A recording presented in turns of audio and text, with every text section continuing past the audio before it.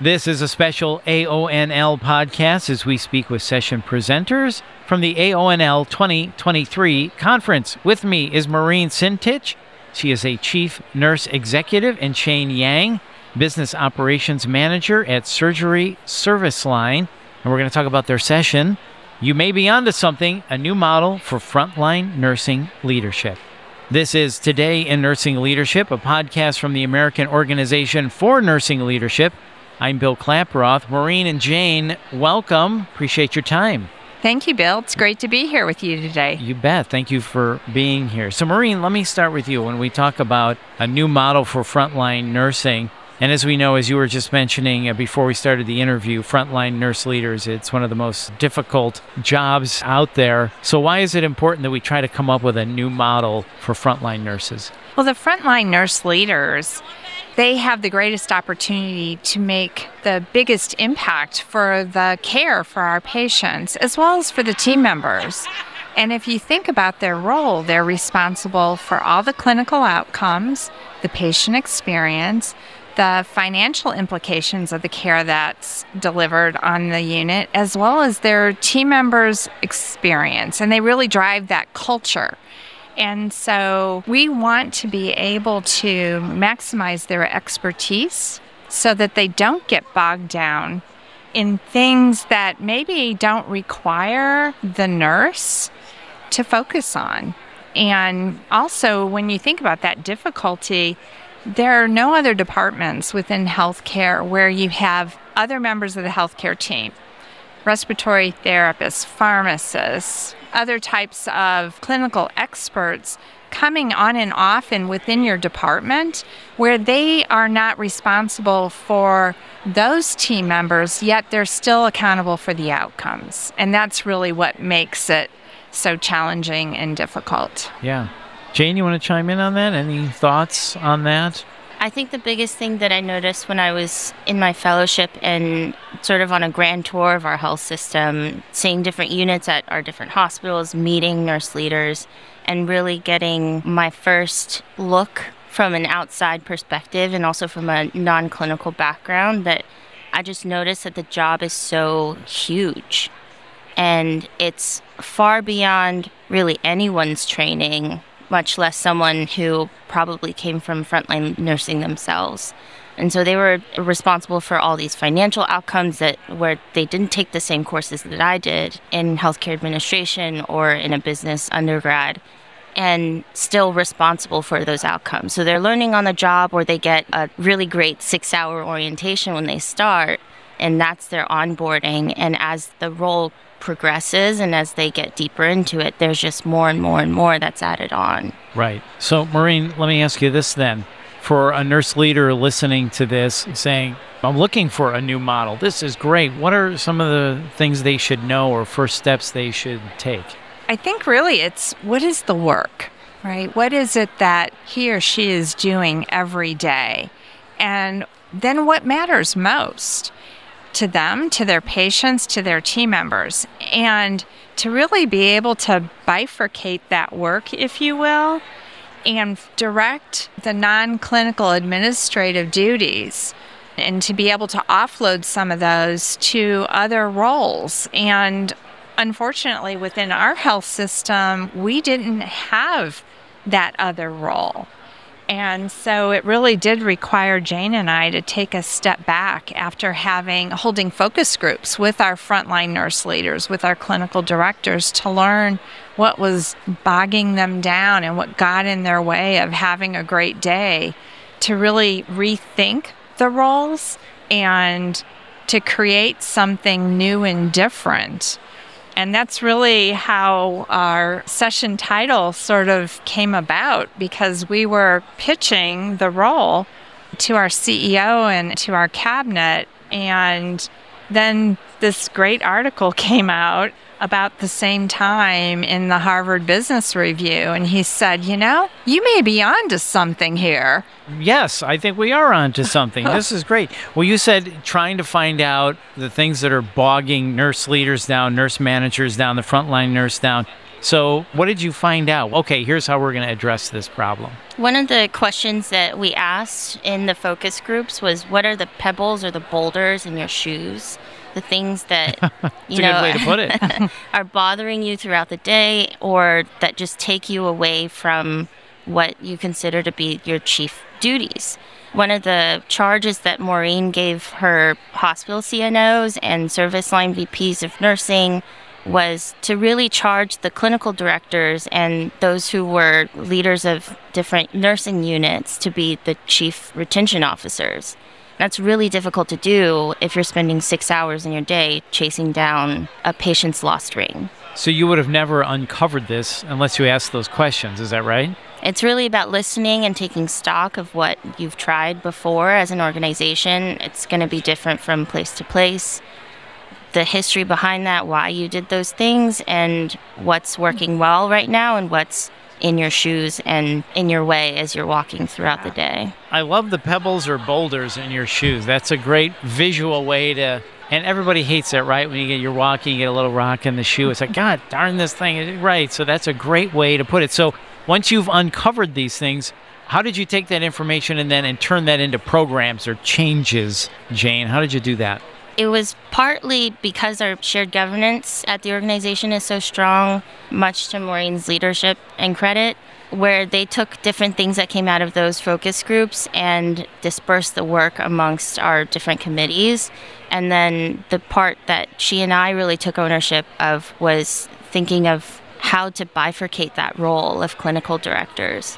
And so the largest opportunity that we saw was in these interim nurse leader roles where clinical directors, where there was turnover, someone left or moved to another role, someone in the interim was asked to be over 2 different units. And so, again, their role expanded. Mm-hmm. And now they're covering 2 units. And in the interim, that might be sustainable for someone, but certainly not in the long term. Absolutely. Maureen, give us your thoughts on what you and Jane discovered and put into place to address this issue. Well, and just building upon what Jane just mentioned, as we saw these amazing leaders expanding their roles and thinking about, okay, it was hard enough with one department and now I have 2, and how are we going to do this?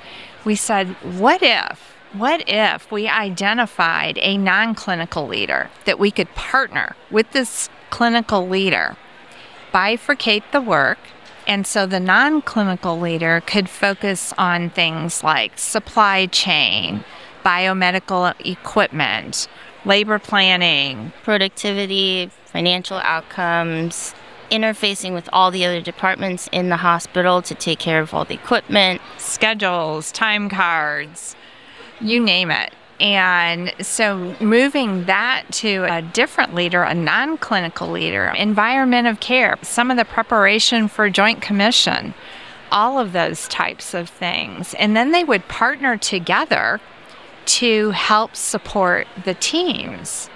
And so we had a brave leader in one department who raised her hand and said that she would be willing to try it. And it was about a year ago. Mm-hmm. And trying it turned into an amazing relationship between these 2 leaders. Okay. And when you watch them and you think about how they work together and how I don't know if the right phraseology is divide and conquer, but that's kind of what they do. That's kind of what it sounds like. Mm-hmm. So by you doing this, you really did free up the frontline nurse leader so he or she could maximize their expertise. Absolutely. So you said you did this about a year ago. So Maureen, what have the results been so far? I know you just shared a little bit of it, but can you go a little deeper on that? What have you seen? Sure. So let's just take these 2 departments as an example. From 2021 to 2022, they've seen a 10% reduction in turnover. Okay. They've seen nearly a 18% improvement in their engagement scores. They have also improved upon their clinical outcomes. They've reduced their C-section rates. This was a labor and delivery department and a mother-baby family-centered care department that were combined. Mm-hmm. They increased their breastfeeding rates by 4%.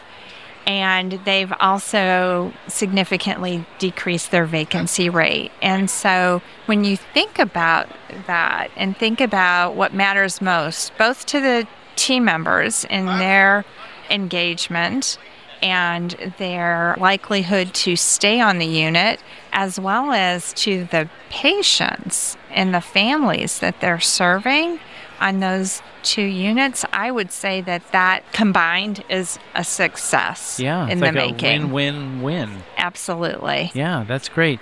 Jane, thoughts on that as far as measurables or what you've seen or something you learned along the way? I think it's hard to measure, but we learned this as we had follow-up focus groups and we caught back up with the folks who had implemented this role in their departments. And of course, they were the first pilot. And asked them, now, how's it going? How have you actually put this into practice? And we saw that it was completely different from place to place. I mean, we have EDs, we have PEDS unit, we've got L&D, we've got ICU, PCU, IMCU. It's really across the gamut. And so in all these different contexts and different types of patients, really, as well as team members and just team dynamics, the role looks so different for all of them. And the other interesting thing is that they really have taken those, what were pebbles in the shoes for clinical directors, and those are places that we're seeing that the operations managers are thriving. And they're taking their backgrounds with MBAs and MHAs and running analytics that the clinical leaders didn't have time to do before. And doing these PDSA cycles, they're able to get their PAR levels updated, all these things that just they didn't have the capacity to do because they were busy being chief retention officers and also doing things like chasing down someone's ring and all these things that pop up in the middle of the day. The operations managers have also taken on engaging with not just the day teams, but also the night teams. And so some of them will come in at 3:00 and start their shift then and hand off to the clinical director when they come on in the afternoon. So they've gotten to know all of the teams and not just one. And if you think about how challenging that is for one person to do with one department, this way the teams have gotten to know both the operations manager and the clinical director. They've also started to pick up on what kinds of questions they should direct to the operations manager and which ones they should go to the clinical director for. So if equipment is down, you go to the operations manager. If you have a nursing competency question, probably go to the clinical director. And that's really to the credit of the operations managers who got deep and dug in on what were pebbles in the shoes of the frontline nurses. Right. Sounds like you've increased the communication throughout the whole nursing department then. You each know more about what everybody else does, and you said we've kind of learned the questions to ask and where to go when things happen. Is that right?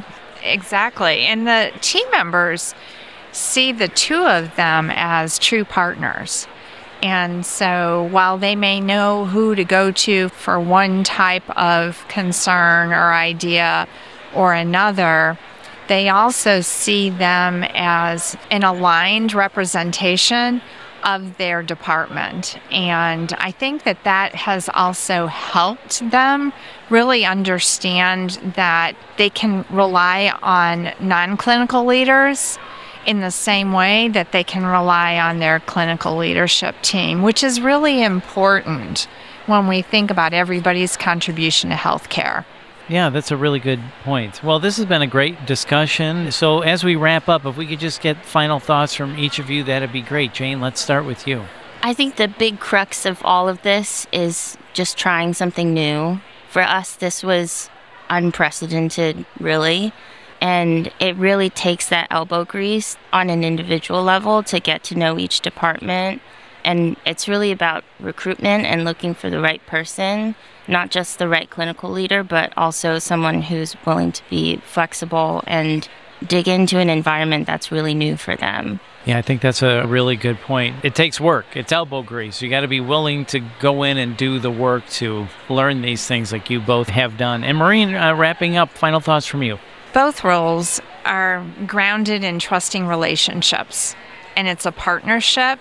As Jane said, it takes the right people to be able to enter into these relationships, but at the end of the day, I would say that they probably don't feel so lonely and they recognize that they don't have to go it alone. That's a really good point. That's an added benefit to all of this. People feel seen and heard, and they feel like they're all in it together then. You're right. Yeah. Maureen and Jane, thank you so much for your time. I really appreciate it. Thank you. Thank you for the opportunity. Yeah, you bet. So for more information, please visit aonl.org. And if you found this podcast helpful, please share it on your social channels and check out the full podcast library for topics of interest to you. This is Today in Nursing Leadership. Thanks for listening.